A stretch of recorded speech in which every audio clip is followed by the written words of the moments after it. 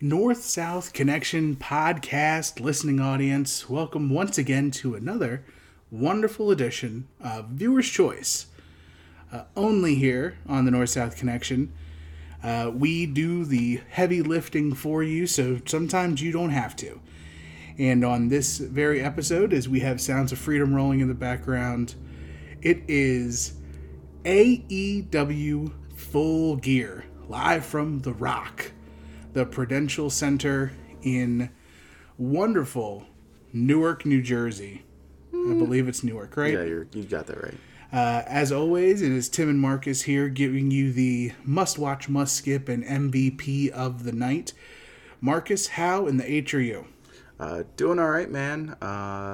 Got to see a couple of my favorites tonight, so I'm still riding pretty high. How you doing, buddy? I'm good, man. I watched 0 Hour. That's right. Coming into the AEW pay-per-view, and then, the bell rang, and then the bell rang, and then the bell rang, and then the bell rang. Very uncharacteristic AEW show, at least in my thought. We'll talk more about it as we go along. But if it's your first time listening to us, or your first time in a long time, welcome back. But we're here to give you kind of the nuts and bolts of what we just said. We're not here to give you a full breakdown of all the headlocks and wrist locks and wins and losses. But we're here to kind of pare it down for you. I know there's some people that are true blue to the WWE that would never watch AEW. There's some people who, the price tag of a $50 pay-per-view is a bit steep, considering that we've been kind of spoiled with the premium live events on Peacock. In this economy? I know, right? Shrinkflation is not a thing for AEW because you get every dollar worth of matches at least. You get like a quantity, absolutely. Quantity for sure. Quality, we may talk about a little bit here tonight, but we're here to give you the must-watch of things that we think met or exceeded expectations, the must-skip, which are things that had high expectations and maybe did not meet that criteria. So save yourself a little bit of time. And, of course, your MVP of the event. Marcus, if you want to go spoiler-free through the card order before we break it down. Absolutely. So on the 0 Hour pre-show, you had Chaos, or Best Friends, however you want to call them. That's Orange Cassidy, Trent, Chuck Taylor, Rocky Romero, and Danhausen, taking on the Factory of QT Marshall, Aaron Solo, Lee Johnson, Nick Camarado, and Cole Carter. Then we had Ricky Starks defeating Brian Cage to advance to the finals of the AEW World Championship Eliminator Tournament. We then had Eddie Kingston defeating Jun Akiyama. Pretty decent, right? In what was Eddie Kingston's dream match. We'll probably talk about that a little bit later.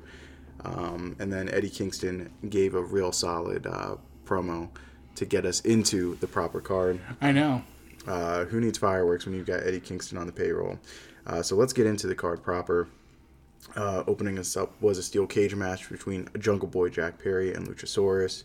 We then had the Death Triangle and the Young Bucks and Kenny Omega, the Elite, for the 6-man tag team championship, the AEW World Trios title.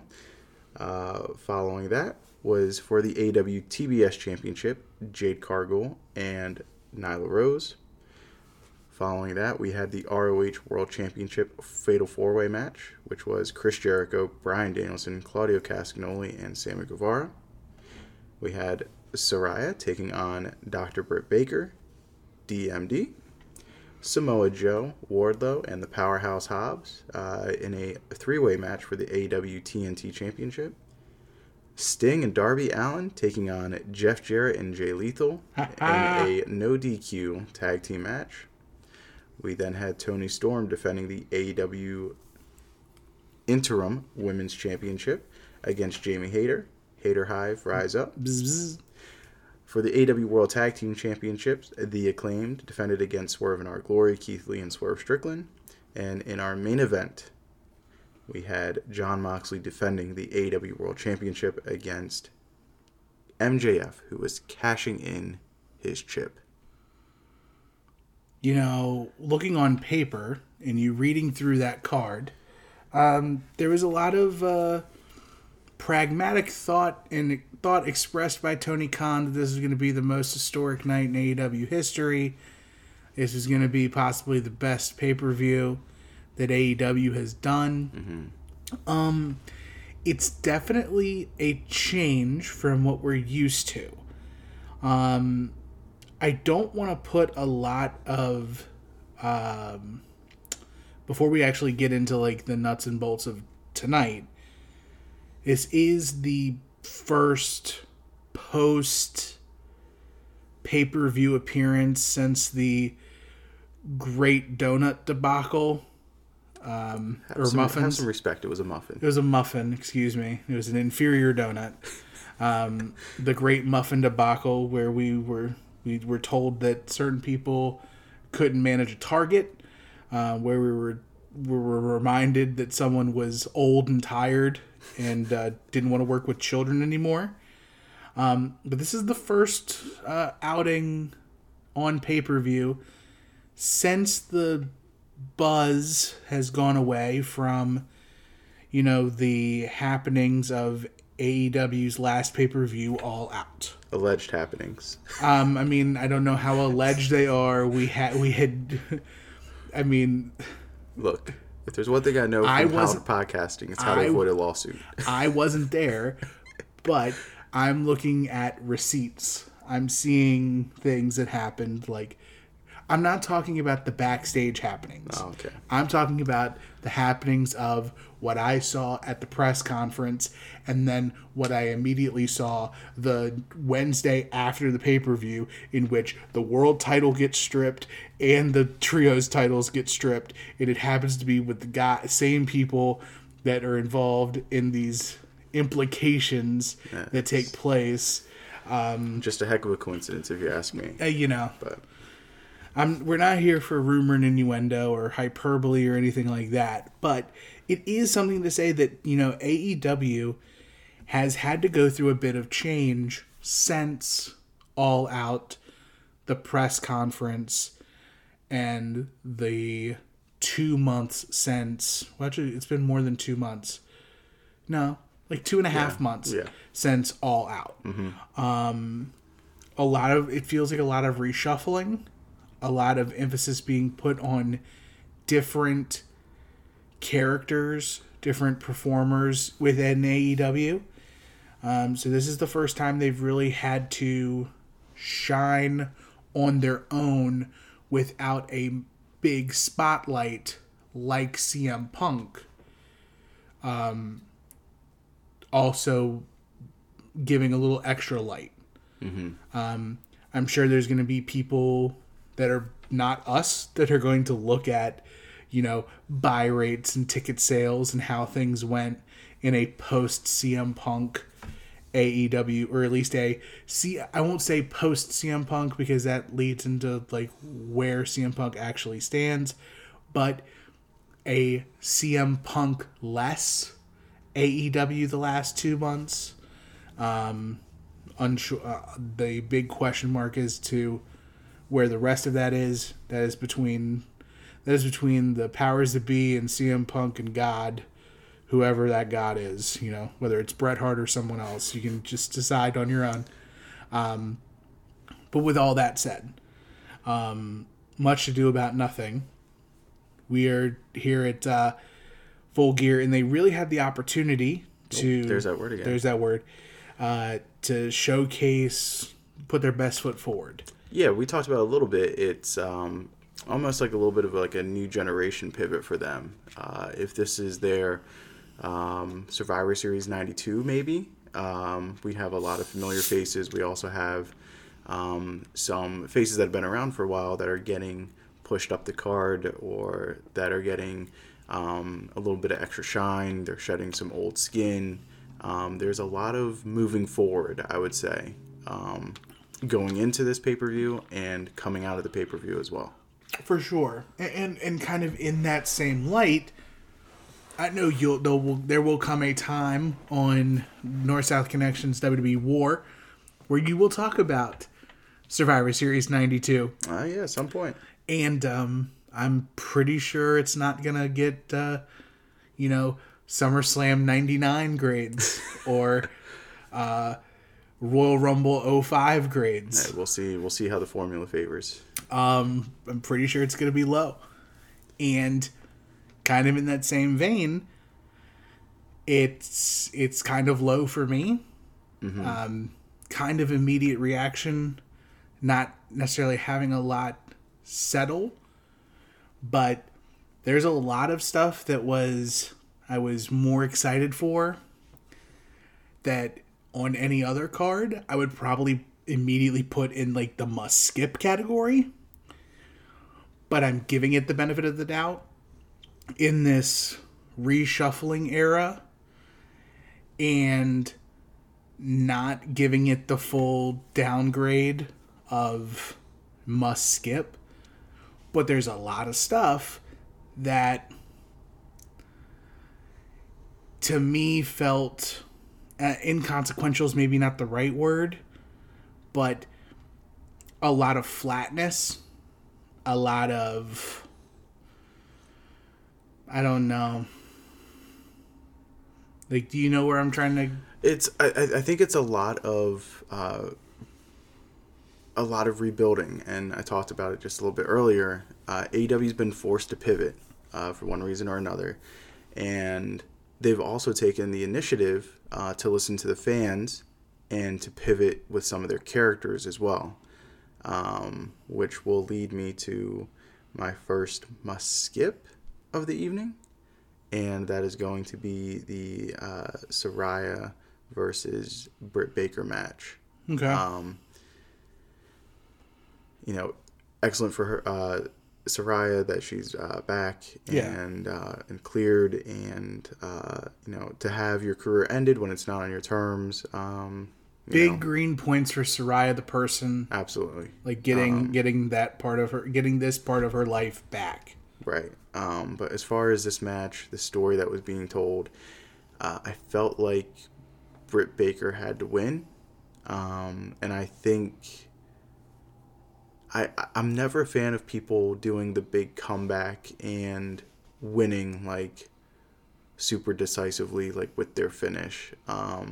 Just because it shows multiple finishes in a row. Yeah, because it just shows like, oh, I just took all this time off and I came back and I just beat somebody who's been here. Like, it's the old like part-timer versus full-timer thing, and in a way for me. So,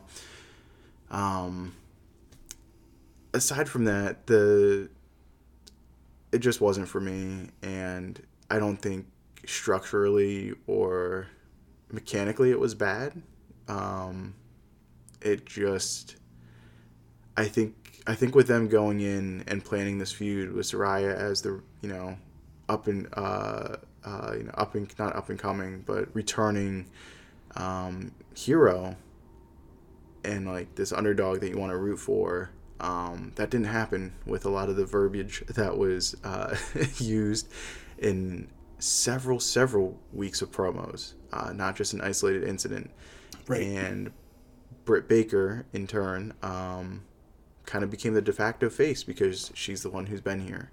And when you go on live TV and you tell somebody who only got their first TV opportunity, really, in AEW, mm-hmm. and the fans saw the growing pains and saw AEW pivot and were there for the rest of the character development, and no matter how many villages it took to get Britt Baker there, she got there.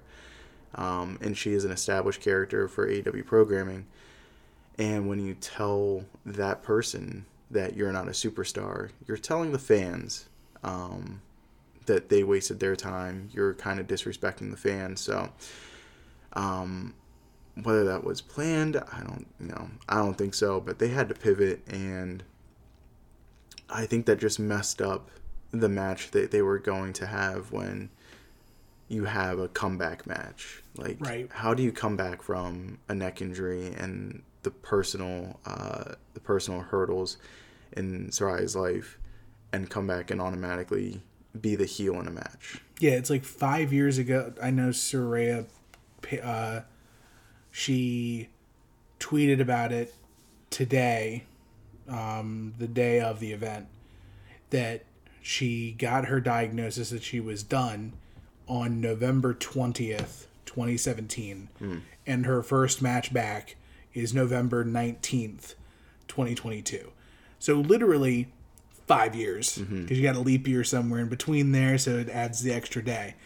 It is a good feel-good story for Saraya, but I don't know if it does favors moving forward.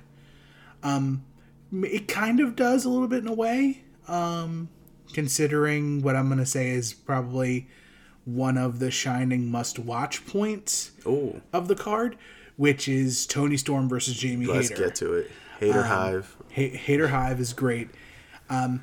But if Britt Baker would have beaten Saraya, the impact of Britt physically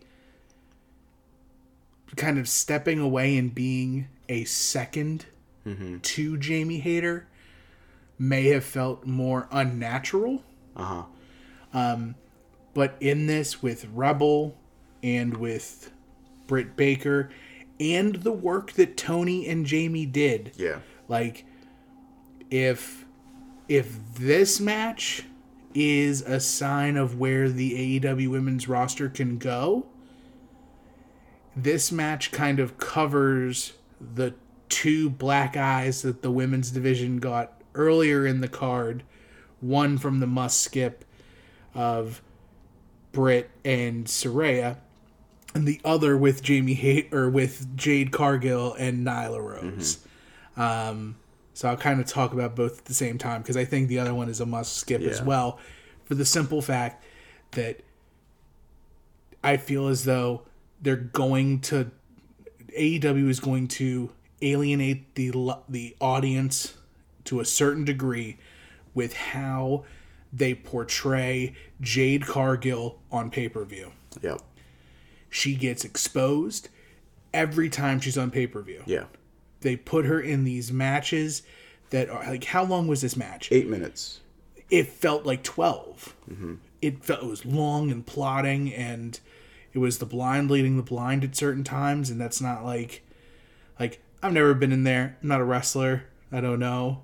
And like, there were spots of good in the match, but to me, if Jade is this like unstoppable, unbeatable champion, she doesn't also need to take like all of the offense from the challenger. Yeah, this has been a big issue for me too. Like she doesn't need to have these 50-50 matches on every single pay-per-view. She just needs to win, like, decisively. Especially in a feud that she's been having with Nyla Rose, where Nyla hijacks the TNT or the TBS championship. She should have been big mad, came in, stomped her out, get the belt, and go home. Right. Meanwhile, on the other side of the coin for the interim AEW World Women's Championship, Hayter and Storm put on a banger. There is a bit of overbooking with the Rebel run-in and even though I praised it, overbooking can sometimes be good. But the run-in of Britt Baker, I think the run-in of Britt Baker does more for the dynamic of that trio. Yeah.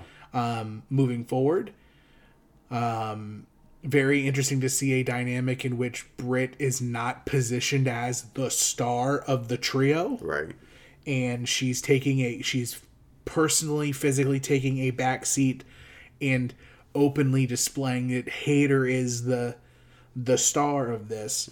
And Hayter's been due. Yeah. Big due. Good to see her finally getting her flowers, getting her title win. At some point, I know Tony Khan had mentioned it, that eventually we need to make the women's title reign linear, meaning no longer interim. Yep. But, with Thunder Rosa and her outside of the ring issues and injuries, whether it's actual injuries or if it's other things that keep her away from the ring. I hope she can get herself back in order, come back, because, I mean, in ring, I think Thunder Rosa and Jamie Hayter would have a banger. Mm-hmm. Jamie Hayter's going to pull that out of her, and I think Thunder Rosa, when motivated and on her stuff, is really good. Mm-hmm. But it stinks that we had to see Cargill Rose and Baker and Saraya to get to like the must-watch gem of a world title match. I mean, yeah, I'll go ahead and say it. I think as far as like wrestling matches go, this was match of the night. I thought they killed it. It was the match that bell to bell, without prior favoritism, it was the match that I enjoyed the most. Mm-hmm. So yeah, I would definitely triple stamp that double stamp and give a must watch to Jamie Hayter and Tony Storm. Is there anything else that's must watch or must skip for you? I'm gonna go ahead and give a must skip. I'm gonna give a must skip kind of just by definition to the 6-man tag match. Okay. Because there's 6 more coming. Especially now. I feel this is very interesting because prior to the announcement of the Best of 7 series, I would have been inclined to put this match as a must-watch. Mm-hmm. I thought that the storytelling in the match with the Death Triangle and the Elite was great. I didn't know that I kind of missed at least Kenny Omega. I've turned around on Kenny. I didn't dislike Kenny Omega. He just wasn't my guy. I think I disliked Kenny Omega by proxy because he hangs out with them Young Bucks. But Kenny Omega, jacked and ripped and tan, is awesome. I mean, he's my birthday twin. And you mean to tell me that at some point I could have turned out to be Kenny Omega? It's either Kenny Omega or... Who else is my... I think Mike Trout. It's either Mike Trout or Bryce Harper is my... I think you're Bryce Harper. My Bryce Harper. I could have been either one of those guys. I mean, I don't want to be Bryce Harper because he can't win a title, but that's fine. But the match is great.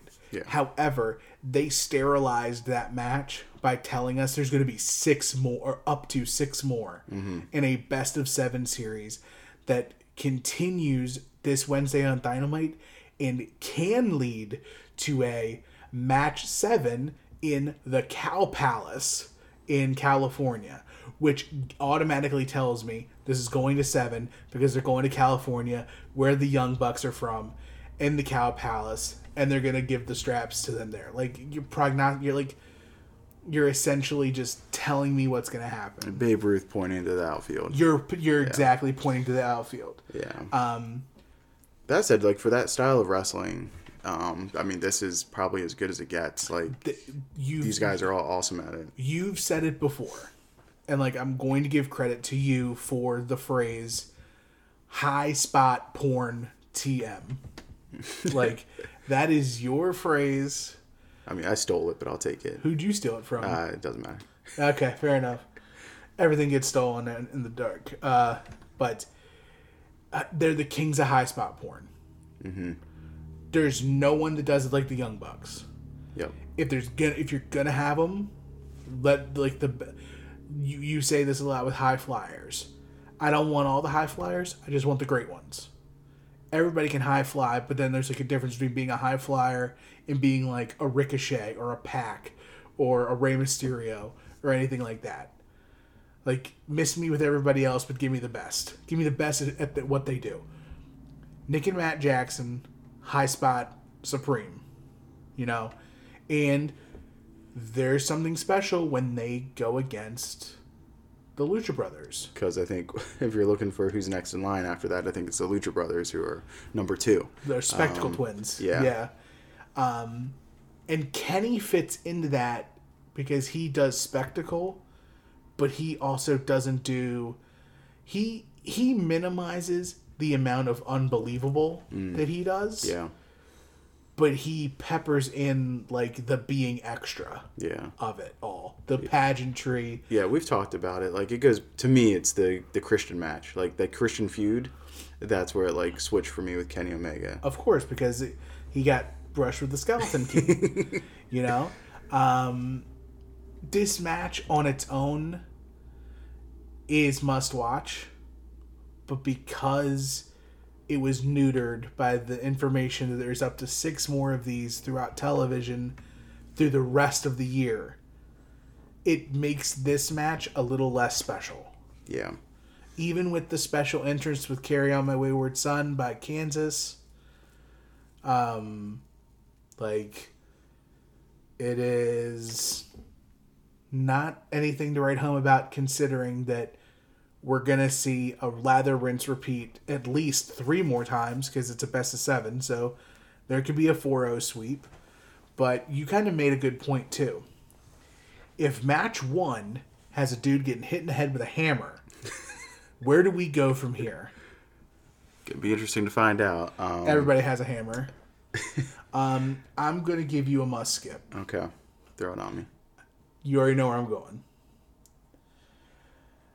Jon Moxley and Maxwell Jacob Friedman. This could have been a statement match and a statement victory for either man. Instead, much like with MJF and everything that he does, this is also a bit of low-hanging fruit that gets plucked off the vine. They go the path of least resistance. To quote Jim Rome, it is uninspiring, it's unfunny, it's uninteresting. The way we get to MJF now being the grand poobah of all AEW, considering that 2.5 months ago he was MF and Tony Khan left, right, and center. It's all... calling, or everybody still remembers him calling Tony Khan a effing mark, and they're calling him the God's greatest gift to everything, and the second coming of Roddy Piper, the third coming of Roddy Piper, and the second coming of CM Punk, and blah blah blah blah blah. Like, MJF is not for me. If MJF is for you, congratulations. I'm happy for you. I'm glad that you have somebody who you 100% believe in. MJF is not for me. People will say, oh, well then MJF's doing his job. You don't want to see him. I'm about to tune out of AEW programming now that MJF is champion because I don't care. Like, MJF does nothing for me. I know when history is done, I will probably be wrong, and I will be the only person dying on this anti-MJF hill. But until then, until the war is over, Marcus, I'm sitting here waving. I am both standing your ground. I am waving the flag and playing the drums and playing the trumpet, waiting for the soldiers behind me to show up on this hill. But the match itself was kind of meh. Like, I would have loved to have seen a statement match, considering that this is, like we've said before, this is a building block pay-per-view. It's a rebuilding pay-per-view. If you're going to rebuild, you want to rebuild on a firm foundation. This match, this main event, this AEW title match, not that. To you and me, we've both been watching wrestling for over 30 years at this point. Combined, we're probably at 40. I still don't understand what's going on, and that's not a good thing. Do you remember the song Telephone by Lady Gaga and Beyonce? The American Gem, Lady Gaga? Yes. You remember the song?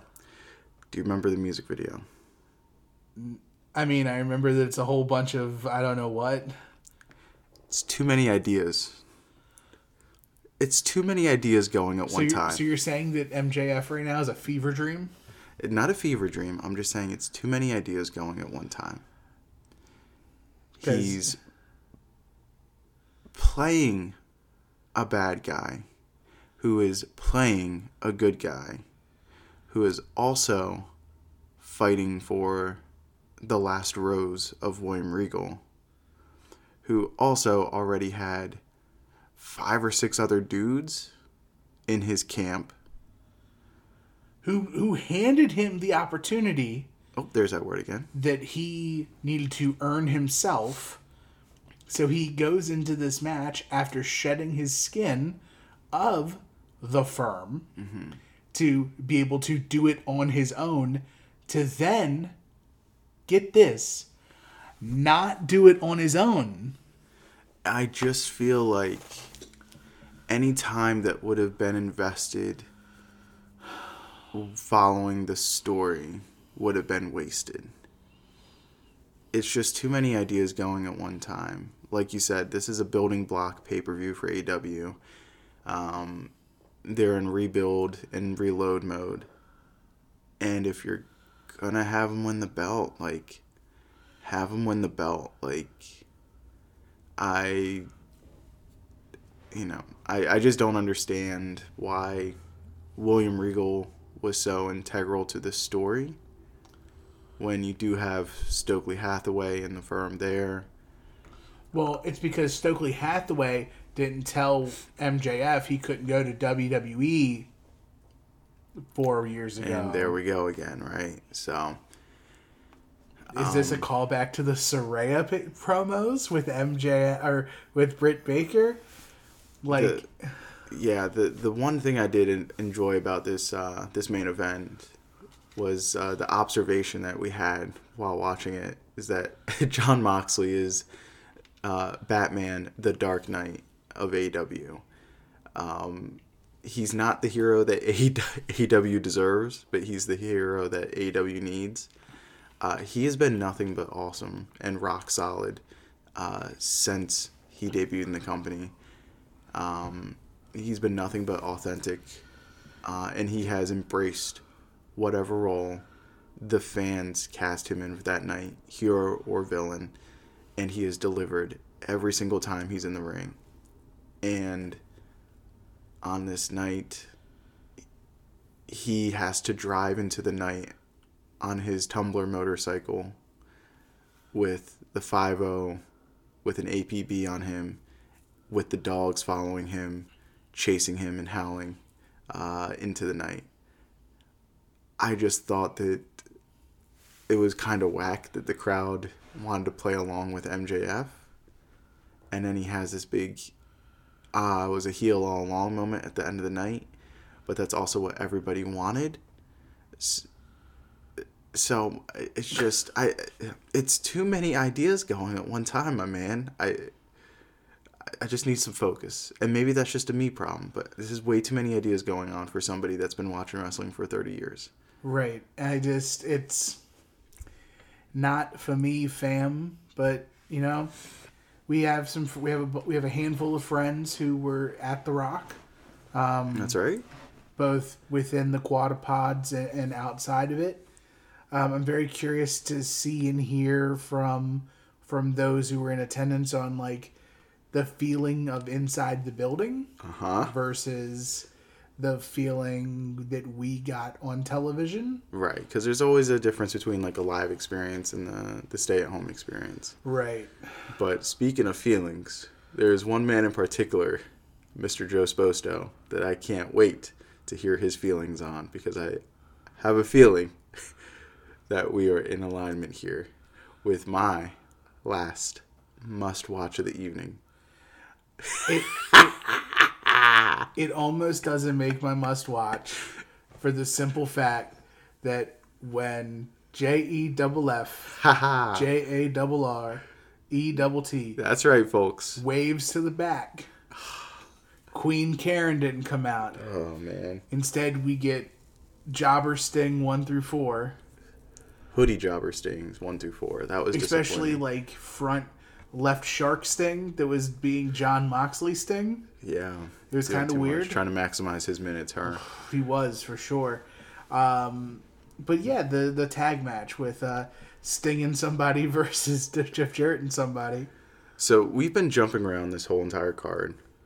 I think it's accurate, at least for us to say, watching at home, there was nothing that either of us were emotionally invested in up until this match went on at around the 10 o'clock hour. Right. And at the prime of their careers, Jeff Jarrett and Sting, I would say, saved the show. If at the very least they resuscitated the show. They definitely brought the paddle boards out and they jump started this guy and they put a pulse back in it. Now, I don't know if the victim survived the rest of the night, but they definitely got a jolt here with Double J. Getting feisty with a fan who spat on him. And then Pie facing another fan in the front row. Love it. Double J is in fantastic shape for 55. How does he look better than the year 2000? Dog. He's turned into jacked grandpa, and it's awesome. I mean, Big Pharma's big. You know, there's a lot of supplements and creams and lotions. He's just been eating chicken and rice, brother. Topicals. Nothing but chicken and rice for old Double J. So he's injecting it into the meat before he eats it. But to see Sting, did he put his meal plan on a meal plan? Is that what he did? To see Sting and Jeff Jarrett just deliver the fundamentals at an expert level of execution. By the way, it was like eating filet mignon. By the way, I don't normally have a lot of positive things to say in the year 2022 to Jay Lethal, but Jay putting in the Lord's work on that gorilla press to the apron. Yeah. Oh my gosh, what a bump! What a back-breaking bump. Marcus and I looked at each other and we were just like, I cannot believe. Yeah, there was. So he does the flare spot into the corner, runs the ropes, goes up to the top rope. Sting gorilla presses him off, but instead of throwing him into the ring, he throws him onto the apron, and Jay Lethal splits the difference. Oh my gosh! Yes, he did.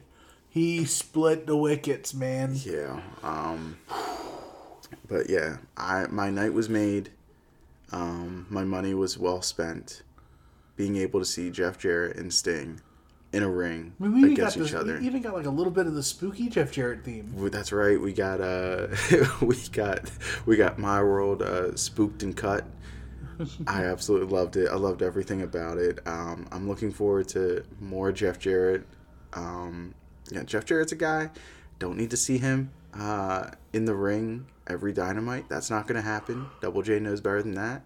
But the character work, man, I just love it. That's my brand of wrestling. I know some people aren't so big on Jeff Jarrett.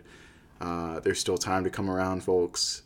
This was the high point of the evening from a personal satisfaction point.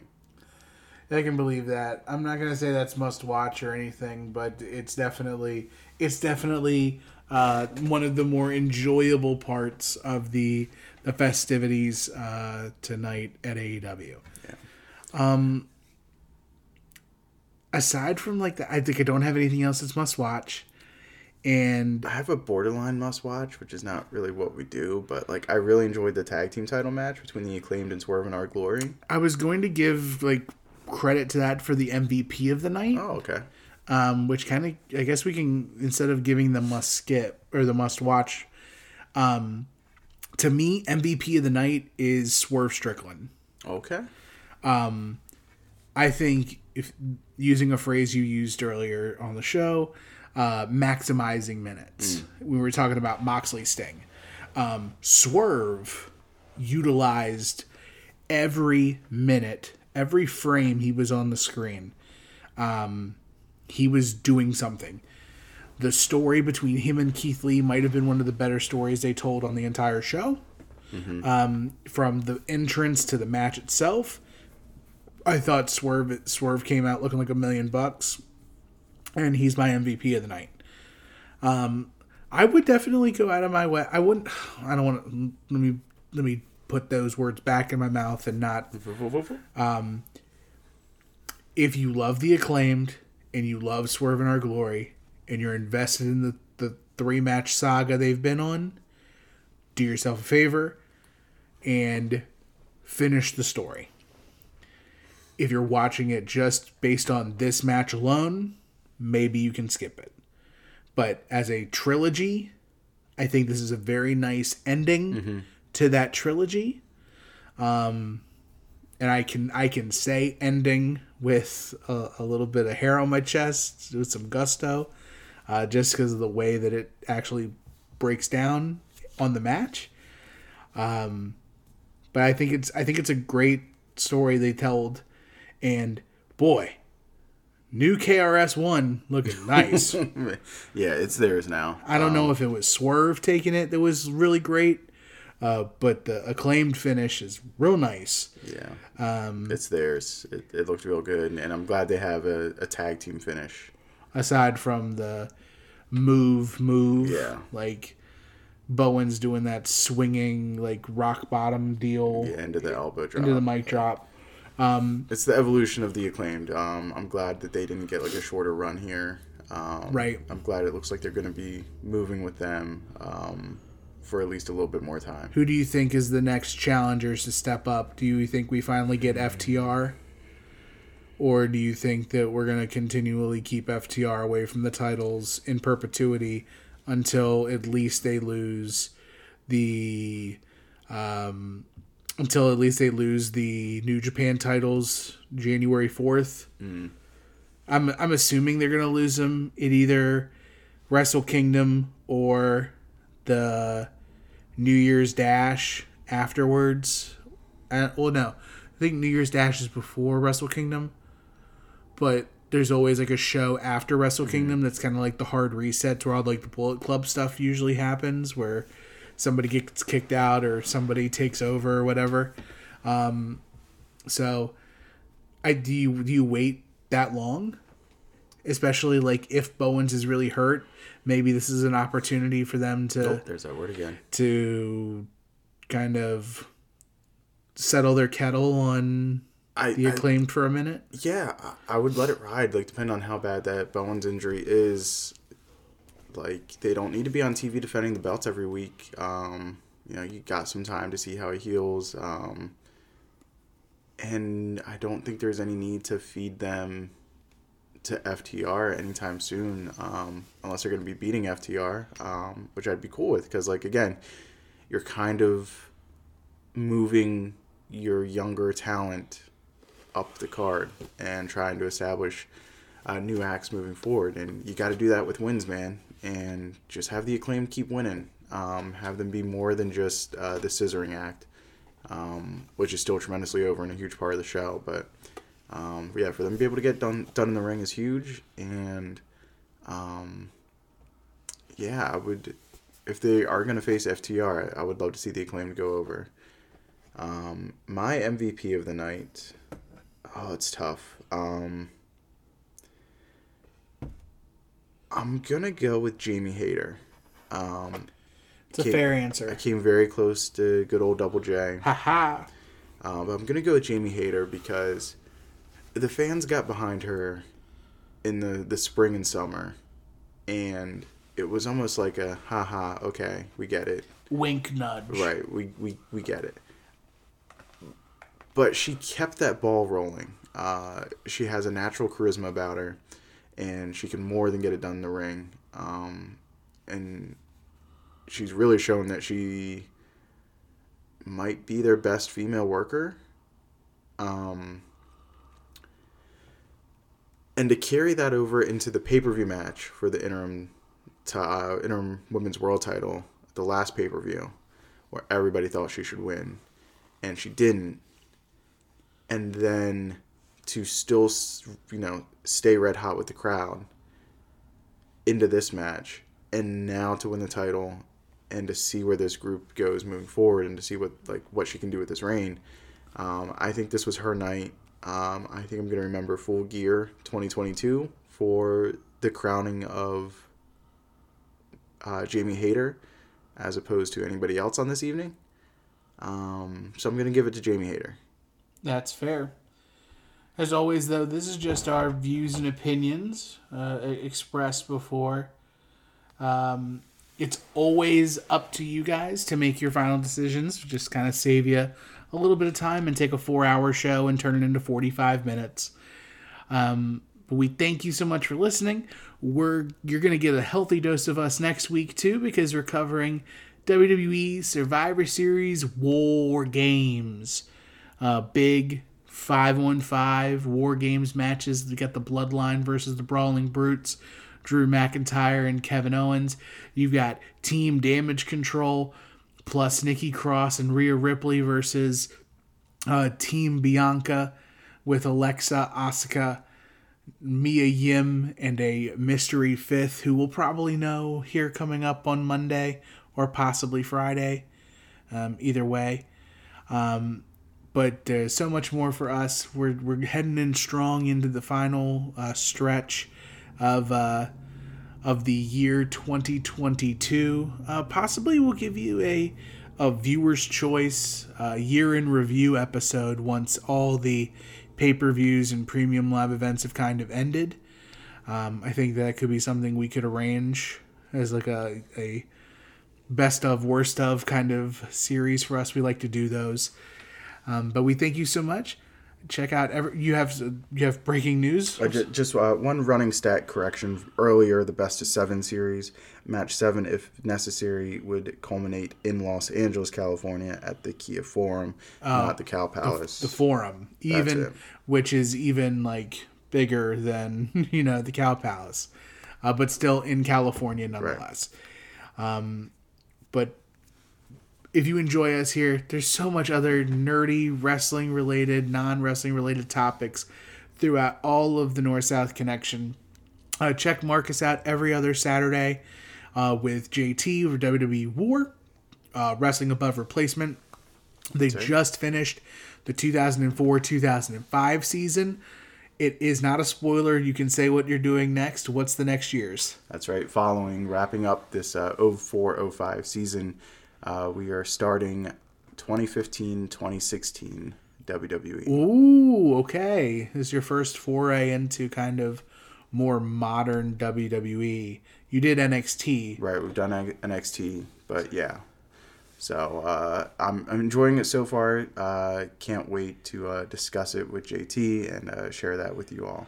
I'm very excited for that. I know it's definitely a destination listen for me, beyond the fact that Marcus is my best friend in the whole world, so I'm a little biased, but JT and him do remarkable stuff, as well as everybody else on the network, whether you get the Jenny Position stuff between Freak Out Drive-In and you heard about Pluto, JT just doing yeoman's work with Wrestling Warzone, with No Holds Barred. With No Holds Barred. You got Next Gen on a mission, or New Gen on a mission. Everything that is on the North-South Connection, definitely give a listen to. northsouthconnection.podbean.com is your spot for that. Podcast dropping on the regular. We also have like our bi-weekly wrap-up of the current wrestling products right now with the AEW podcast. If you know, you know. You know what that means. Or you know what that means, excuse me. You know what that means, as well as Clothesline and Headlines 2.0. So much good stuff there as well. Be remiss if we didn't plug our other podcast, Final Wrestling Place, over on the soon-to-be-named network, where Marcus and I have been, over the last couple of weeks, putting in Good Place and Bad Place Hall of Famers. That's right. So it's definitely a fun time. If you enjoy what we do here, you'll enjoy what we do over there as well. At T&M or TNM shows, or on Twitter, T&M shows on Twitter, to catch all those podcasts as they drop, or over at the Soon to Be Named Network, soon-to-be-named-network.com, soon-to-be-named-network.tumblr.com, as well, or at STBN Network on Twitter. Until next time, where we talk about WWE Survivor Series, War Games. Always remember, it doesn't matter what Marcus and I say. The choice is yours.